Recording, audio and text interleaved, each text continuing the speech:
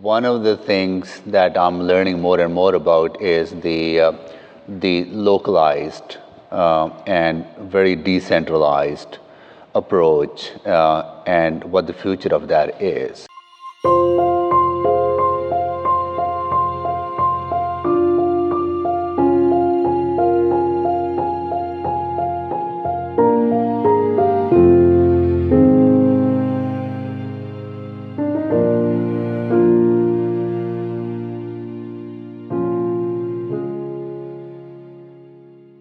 This is Flux Capacitor, a podcast about the future of electricity.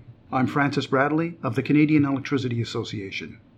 We feature discussions about the future of the business of electricity on this podcast and what the future transformations will mean for electricity companies, regulators, society, and customers. We also spotlight recent news and bring you different voices from the CEA team. Our main feature on today's podcast is a conversation that our Director of Government Relations, Michael Powell, had with the Honourable Amarjeet Sohi, Canada's Minister of Natural Resources. But before we get to his conversation with Minister Sohi, Michael joins me to talk about the news.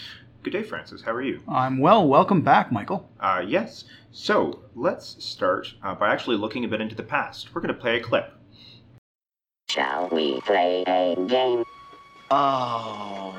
I think I missed him. Yeah, weird, isn't it? Yeah. Love to. How about global thermonuclear war? Wouldn't you prefer a good game of chess? Later, let's play global thermonuclear war. That is, of course, from the 1983 Matthew Broderick movie, War Games. It was one of it was actually just before his Ferris Bueller's Day Off, where he played a young kid that's too smart for his own good, that inadvertently hacks into the U.S. Department of Defense and nearly starts thermonuclear war, as you heard there. Though exactly not news, it was news to me, and I think it's worth sharing, that film is what inspired Ronald Reagan to increase cybersecurity practices in the United States. Really? The movie's 36 years old now. It was released in June 1983. Mm-hmm. He watched it in the White House in the screening room, and then a few days later at a meeting with senior congressional officials and the chairman of the Joint Chiefs of Staff, went through the plot, and amid all the eye rolling on the absent-minded president's thoughts, I said, is this really a problem? And the chairman of the Joint Chiefs of Staff, John Vesey, came back a few days later and said, actually, it's worse than we think. And I know, Francis, you're very into all the cybersecurity stuff that our sector is involved in, but it is a major focus. And apparently, in the early 80s, it took Ronald Reagan relaxing with some popcorn and an early Matthew Broderick movie to inspire some of the work that we are doing today to make sure that malevolent or perhaps inadvertent actors don't get into the bad stuff. The 36th anniversary. Cool. Yes, it's an odd number, but it is a perfect square, I guess.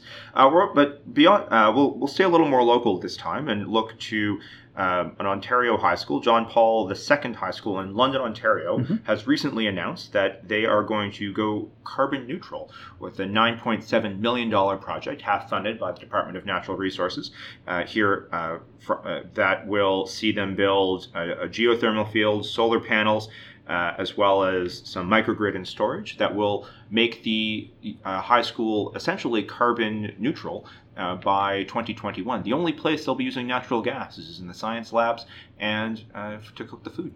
Wow. Okay, so entirely carbon neutral. So you said geothermal. For heating and cooling. Yeah.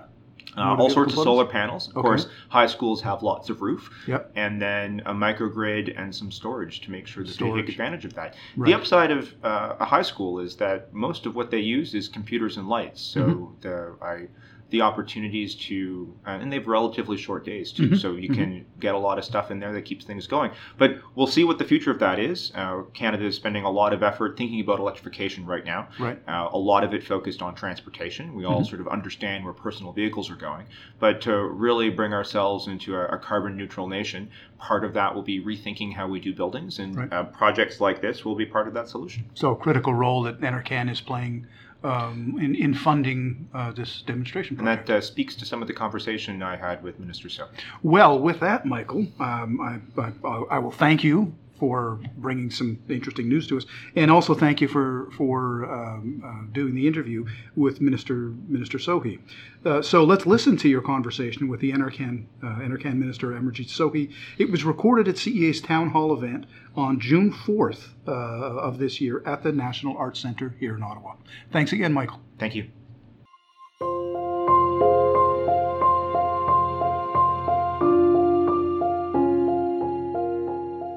Good afternoon. Thank you for joining us. Oh, thank you, Michael. I'm indeed honored and very happy to be here to engage in this conversation about the role that your industry has been playing and the role that your industry will continue to play to help us achieve the objectives of making our communities more cleaner and greener. So thank you so much for having me. So June is National Electricity Month. Last Yeah. night at the Museum of Science and Technology, we had a little event that looked at 4 different futures of what the sector and how Canadians use power might look like in the next 20 years. Everyone has opinions on this, but where do you see the electricity sector going, and what is your government thinking about when it's looking not just past the fall in the next 4 years, but where do you see our sector in 20 years, and how are you helping, and what do you think needs to happen for it to move forward? Yeah.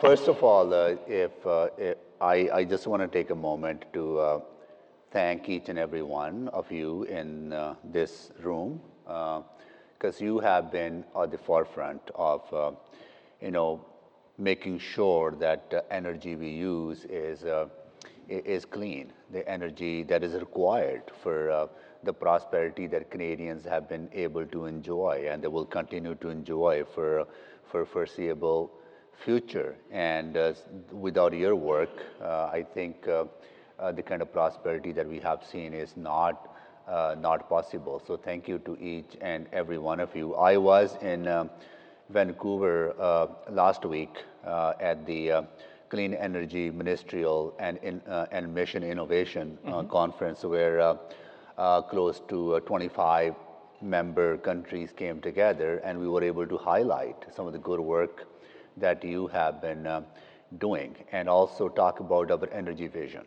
Within that energy vision is how do we electrify our current processes and use more electricity, because as you know, I'm sure you know more than I do that 81% of the electricity generated in Canada come from non-emitting sources, and we should be proud of that, and we got to do more, which we absolutely are committed to doing so. I think that really is a good story that we were able to tell the world, and as well the efforts underway to further electrify our systems as well as the use.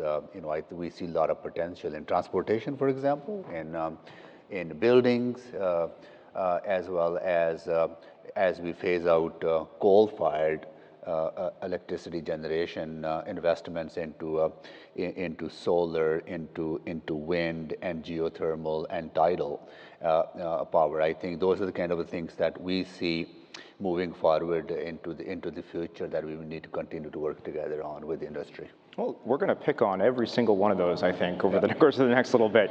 That's why. That's a pretty good. You've been staring at my. You told me to highlight. Those are the things. Question, right? So, yeah. Sometimes you have to learn to take some credit. Yeah.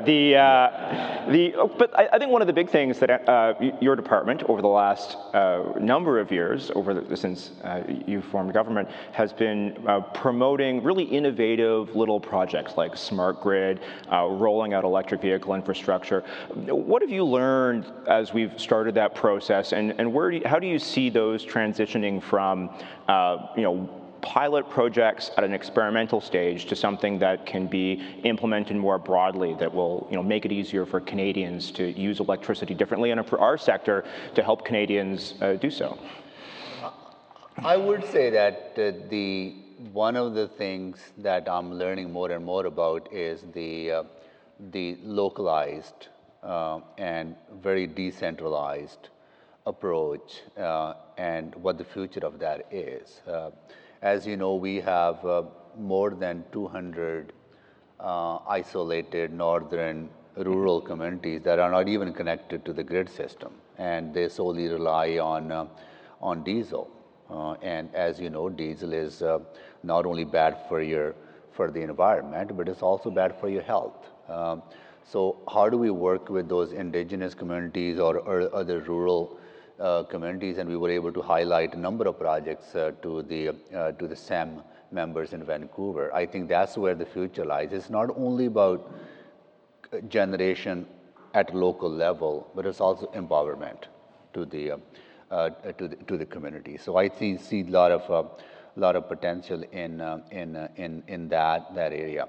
Another aspect is, I think, as consumers, if we have the right tools that we can actually use to monitor our own consumption and see where we can make changes. So I think with technology available these days and some of the work that industry has been doing, I think so empowerment to the consumers, but also localized generation that empowers communities and create local jobs. I think there's a lot of potential in that.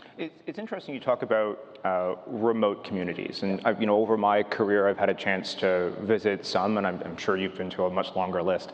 But the availability of diesel and getting it there, beyond the environmental things, have a real cost. It limits opportunity. One of the things our sector talks about, and optimistically, is the prospect of small modular reactors and other technologies, which are still at the best case a few years out. I know there's been a roadmap from the government to help modernize them. Where do you see that transition going? What's the next step beyond on the road to technology that has that opportunity to empower some of these communities and resource development opportunities? We see a lot of potential. As you know, nuclear is still remains controversial.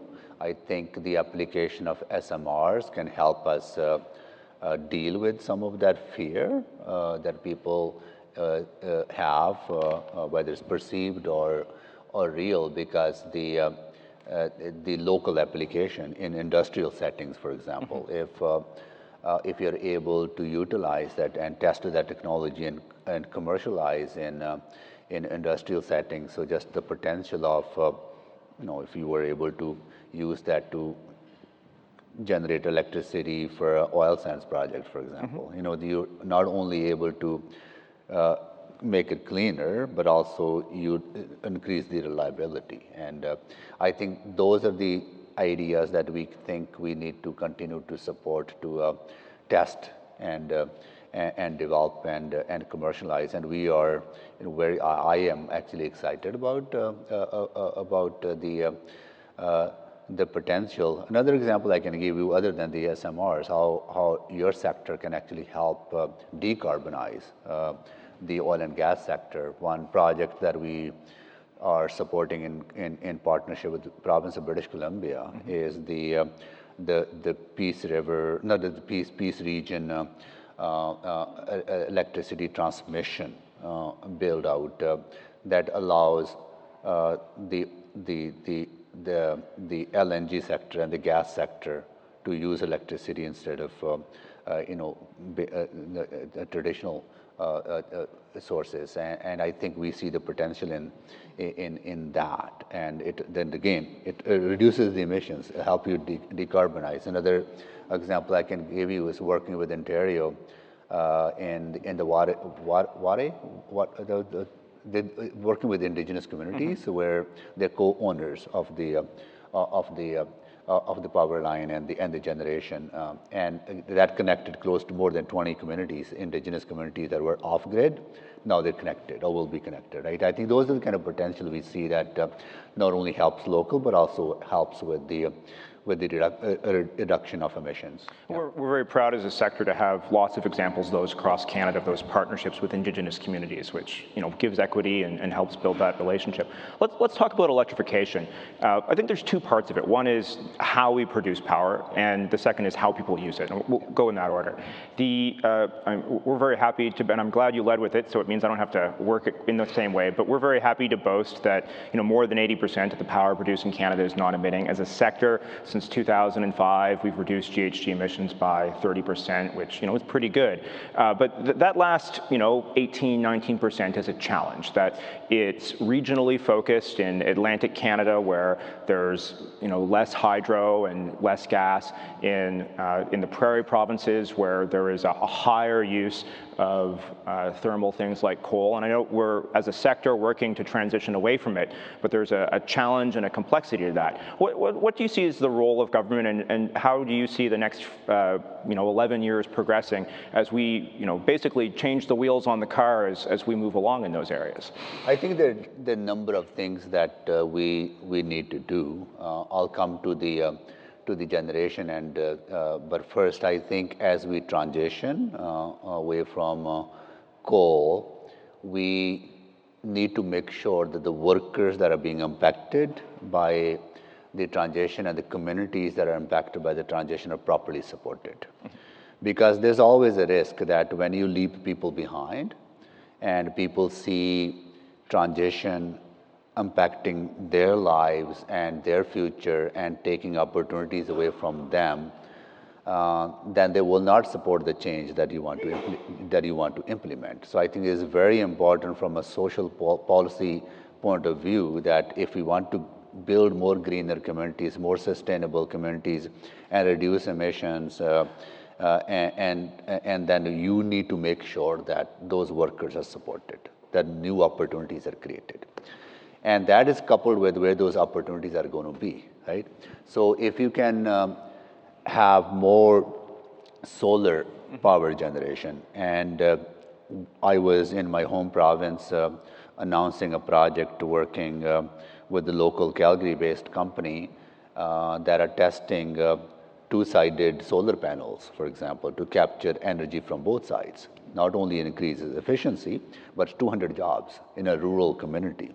And those 200 jobs for that community means a lot because the population is small, and they're more important for that community than maybe 2,000 jobs in an urban setting, right, where other opportunities exist. Working in Nova Scotia, testing of tidal power. I think that we see potential in that. Again, we were back home in Alberta, working with another local company for potential of geothermal, which not only have because you have like provinces like Alberta and Saskatchewan, a lot of expertise in drilling, right? And why would you not transfer that over to a new technology, right? I think right. So and another example I can give you is another example in same example, a kind of investment in Saskatchewan we are making. I think that's where the potential lies in solar, in wind, in geothermal, and tidal and SMRs. Yeah. So let's talk about how other sectors can decarbonize, and that's going to be with the focus of a couple of our panels this afternoon. I think people have sort of figured out personal vehicles. It seems that I think everyone's next car is probably going to be electric, and maybe the next car. But what about the other big emitters in the transportation sector that are a little harder to solve? So big trucks or shipping or those sorts of vehicles. What's the next step for electrifying those other very large parts of the transportation sector, which are still emitting and often with very different fuels than we see with personal vehicles? Yeah, just on the personal vehicles, I want to share with you the announcement that was made in Budget 2019, where we are actually increasing the deployment of charging stations. You need to empower people to make those choices. Yeah. If people worry about range anxiety, if they want to go from one city to the other, and they worry about whether they're going to be able to charge their vehicle in a efficient, fast way, then they're not going to make that choice, right? It's difficult because convenience. We are used to being convenience is very important for people, right? I think so. Our goal is to build close to 20,000 electric vehicle charging stations. Another aspect of Budget 2019 is making creating incentives. So if you're going to buy electric vehicle, you can get up to $5,000 in a rebate from the federal government that reduces the cost of the electric vehicle and makes for middle class Canadians to make that choice. Right? I think that on the commercial vehicles, we absolutely want to explore options working with you.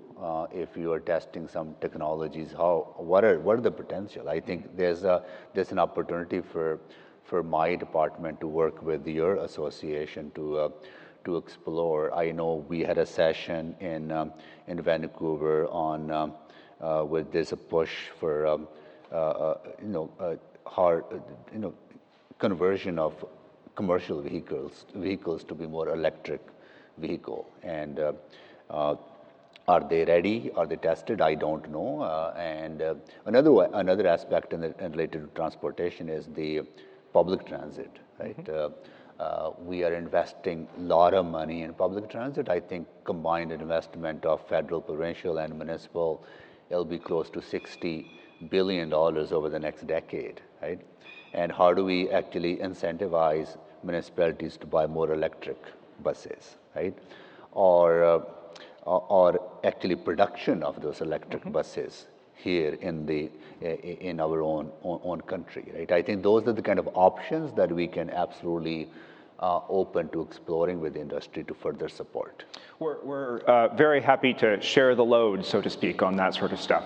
The second part is the built environment. And I think one of the really interesting things about Budget 2019, and this speaks to your former life as well, was a commitment of a substantial amount of money, $1 billion, to the Federation of Canadian Municipalities to work with cities to find ways of making the built environment more effective, whether it's putting solar panels on the top of houses or retrofitting buildings. Where do buildings fit in? That seems to be a much harder problem. People change their car every few years, and buses get cycled out, but buildings last decades.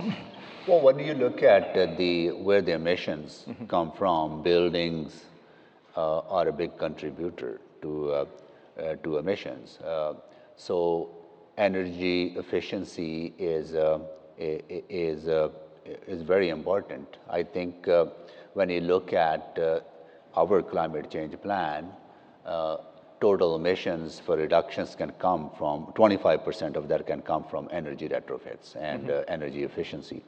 So we see a lot of potential in that. That's why we were able, in Budget 2019, we announced more than $1 billion that we will make available to the Federation of Canadian Municipalities, that they can work with their member municipalities to give them the necessary support for energy retrofits. And it's flexible as well, because every municipality may have a different approach to support homeowners or their commercial buildings and or their own fleet, for example, right? So I think that funding has been made available to the Federation of Canadian Municipalities, and we see the potential within that framework. And let's go back to people for a second. We're, as a sector, are a little unusual in that we would be quite happy for our customers to use less of our product.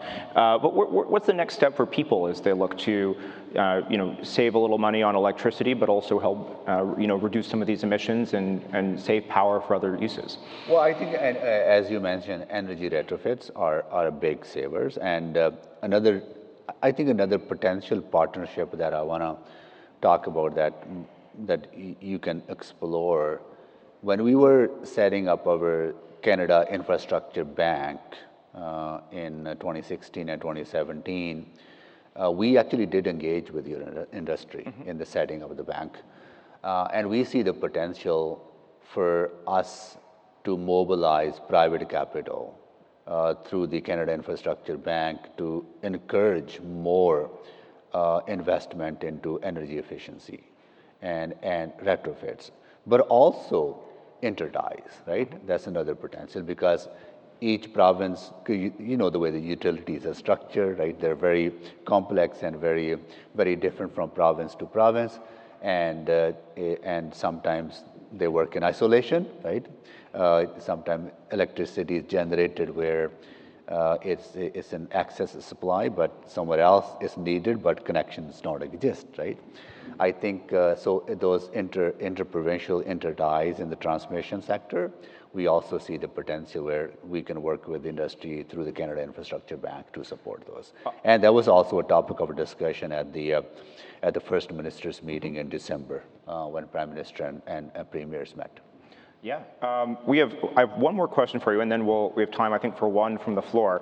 So our president, Francis Bradley, has a podcast, and one of the questions, and this will be shared on that, but one of the questions he always asks people is, what are you reading right now? What book is on your nightstand or in your briefcase for when you have a couple of spare minutes to read about something other than work? What are you looking at right now? I didn't expect this question, but I was as I said, I was in BC last week, and we spent the last 2 days, Thursday and Friday, engaging with the Indigenous communities on a project that I'm working very, very hard to fix and get the process right, is the Trans Mountain Pipeline Expansion Project, right?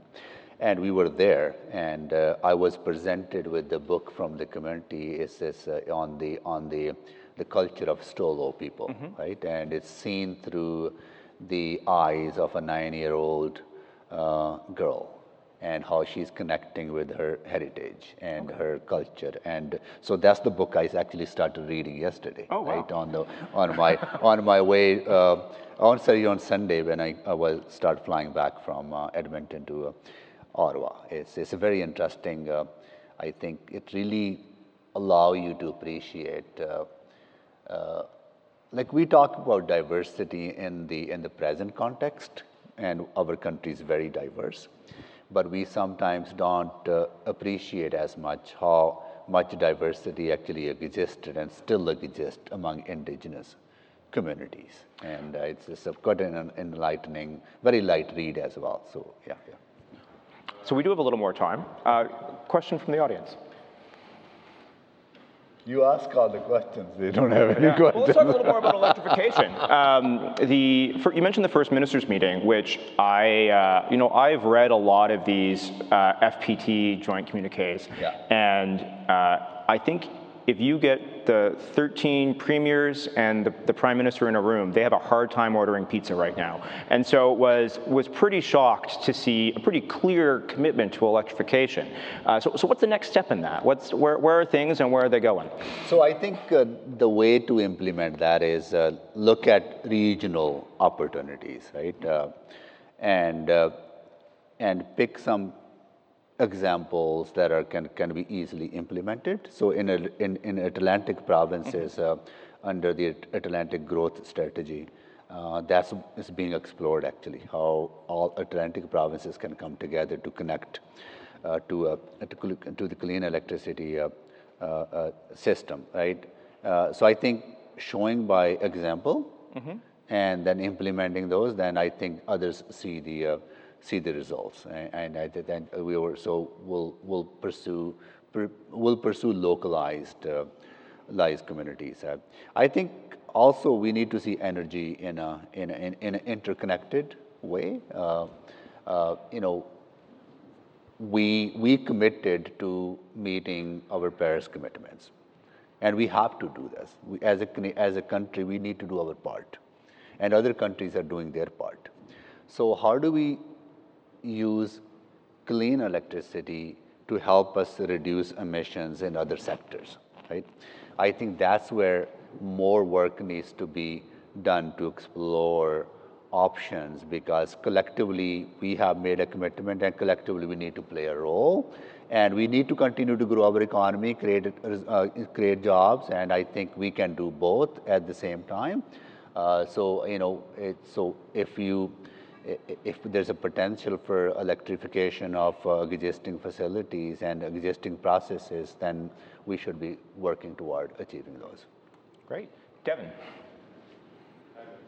Devin McCarthy with Sussex Strategy Group. Thank you so much for joining us today. I mean, these are heady days in Ottawa, 2 to 3 weeks out from the House rising and moving into the pre-election period. You're the third person to remind me this election coming up, right? I can imagine. David, it's just Michael, then you. Yeah, exactly.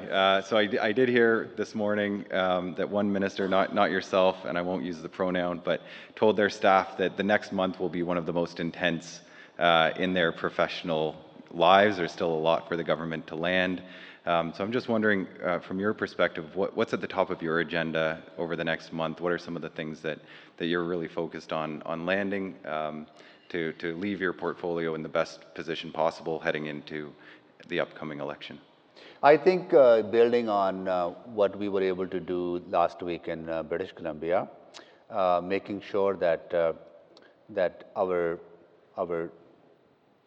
communities and our investors and people business in the business understand that the energy mix that we have in mind and we've been talking about includes all forms of energy, and it does not exclude any form of energy. I think giving that kind of certainty and predictability is important. There are few projects that I'm working on, and one of them I actually briefly mentioned on is concluding our meaningful engagement and consultation process with Indigenous communities on the Trans Mountain Pipeline expansion project. So that's a lot.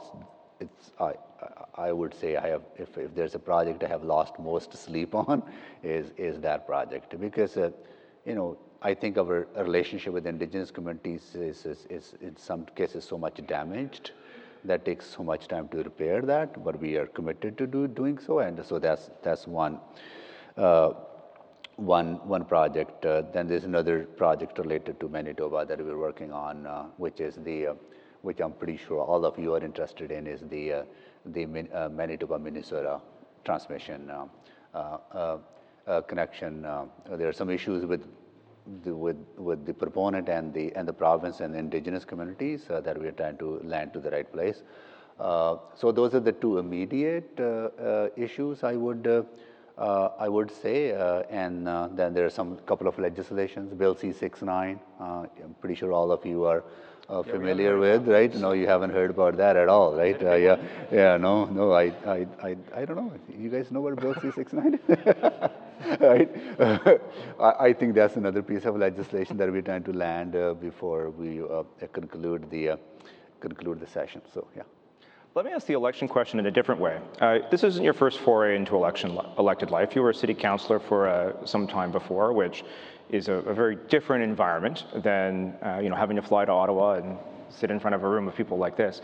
What's one thing you've learned about the difference between about elected life now as a federal leader as opposed to one at a more local level? Well, I would say at a local level, like in my province, the way the municipalities are structured, they are not affiliated with any political party. Mm-hmm. Right? We're all independent, working on our own. So I think that flexibility is very valuable at a local level. At a federal level, it's a different setting because you're working within the confines of a partisan setting, right? So I think that's the biggest difference I have noticed in the change from municipal to federal. But at the end of the day, you're serving people, right? You're here to make a difference, and you try to do your best. Nobody's perfect, right? And we all make mistakes, and you acknowledge your mistakes and be honest and upfront with your constituents, and give your 100%. And then people will decide if they like you, they'll elect you back in. If they don't like you and they're not satisfied with your performance, then the people have other choices that they would make, right? I grew up in an atmosphere where democracies are not as appreciated, right? I can tell you how lucky we are. And yes, our democracy is not perfect, but it's the best we have, right? And I think we need to appreciate that. And people like who are in a position of influence and power, and it's a privilege, right? It's not an entitlement or anything. It's a privilege that you continue to make sure you're earning back again and again. And if you're unable to do so, then it's not your electoral's fault. It's your weaknesses or shortcomings. Yeah, that's how I see politics. Wendell. Hi, I'm Wendell Clausen from TC Energy. Thanks for joining us. Certainly understanding the transition of decarbonization or to decarbonization with respect to the electrical generation. As Michael had said, I mean, we're transitioning over to that, and we're certainly, I think, as an industry responding in accordance, but we have this gap now as coal is being reduced and obviously the consumption is expected to increase. Do you see natural gas generation as being a part of that mix for a period of time until we get to the point of full decarbonization, or what are your views on that? So what I talked about in Vancouver last week, and we've been talking about that in the past as well, there are 4 pillars to the energy vision that we have. One is energy efficiency, absolutely important. The second one is electrification, right? Absolutely important. The third one is investment in renewables, and the fourth pillar is making sure that the oil and gas sector remains part of the mix, but at the same time reducing the intensity of emissions in that sector. So we see all those 4 areas as part of the overall plan we have, and we see oil and gas continue to play a role in for foreseeable future. But we also have an opportunity to be a supplier of choice to the world, particularly in the LNG sector, because if we can supply that to countries like China or India or others who rely so much on generating electricity with coal, right, and make a contribution in the reduction of global emissions, and absolutely we and if there's any fear among anyone that that's not the case, I just want to let you know that we see a lot of potential for Canadian oil and gas to be a supplier of choice for people as they transition to more renewable energy sources. David, did you have a question? Minister, Dave McKendry with the Canadian Electricity Association. You have a room full of people here from the industry. I'm curious what questions or challenges you may have for us, the industry. Just building on what we were saying earlier on, the potential for partnership. We see there areas that we can continue to work together on. You're the job creators in communities, right? And we want to make sure that prosperity continues. At the same time, reality is that we are transitioning.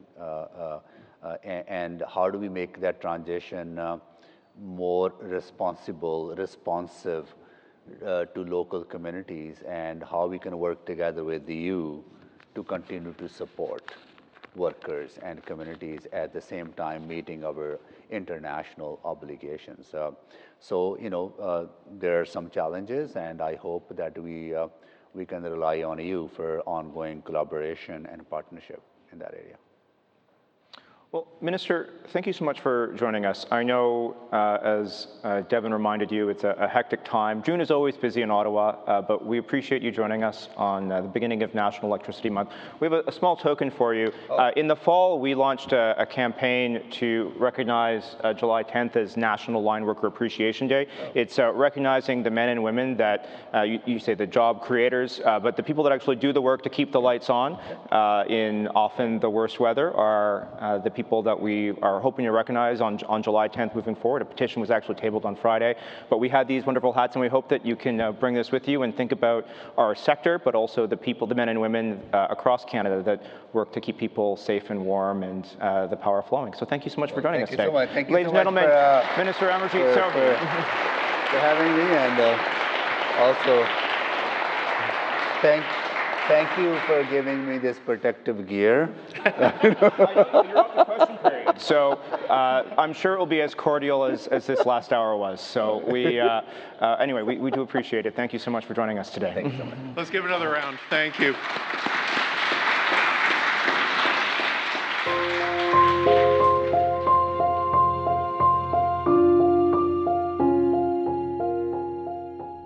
I'm Daniela Vadin. I'm a communications officer at CEA, and I helped work on the Night at the Museum event, which took place at the Science and Technology Museum on Monday.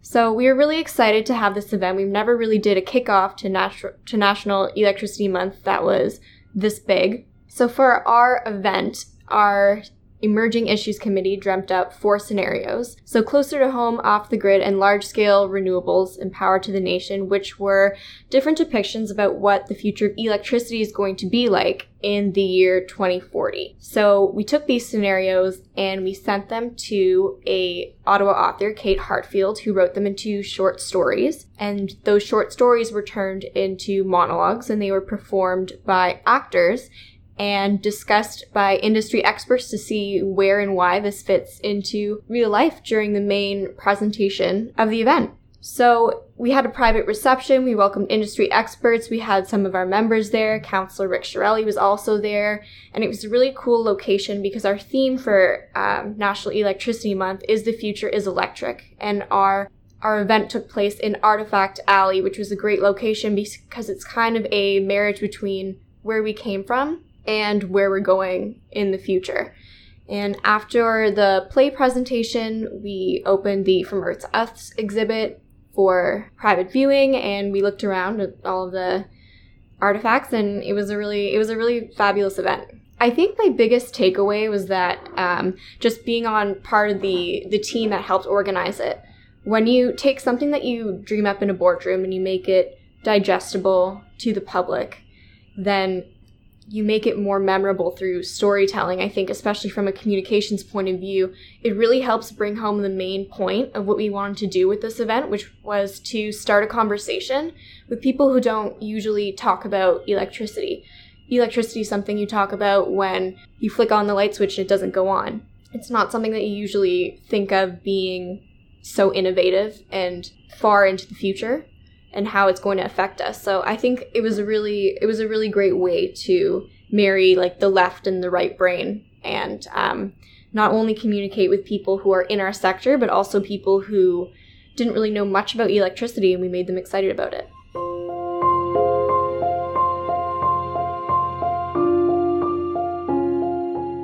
We hope you enjoyed this episode of Flux Capacitor. Invite you to tune in for future discussions, and invite you to continue the electricity conversation on our Facebook page, on Twitter, and at electricity.ca.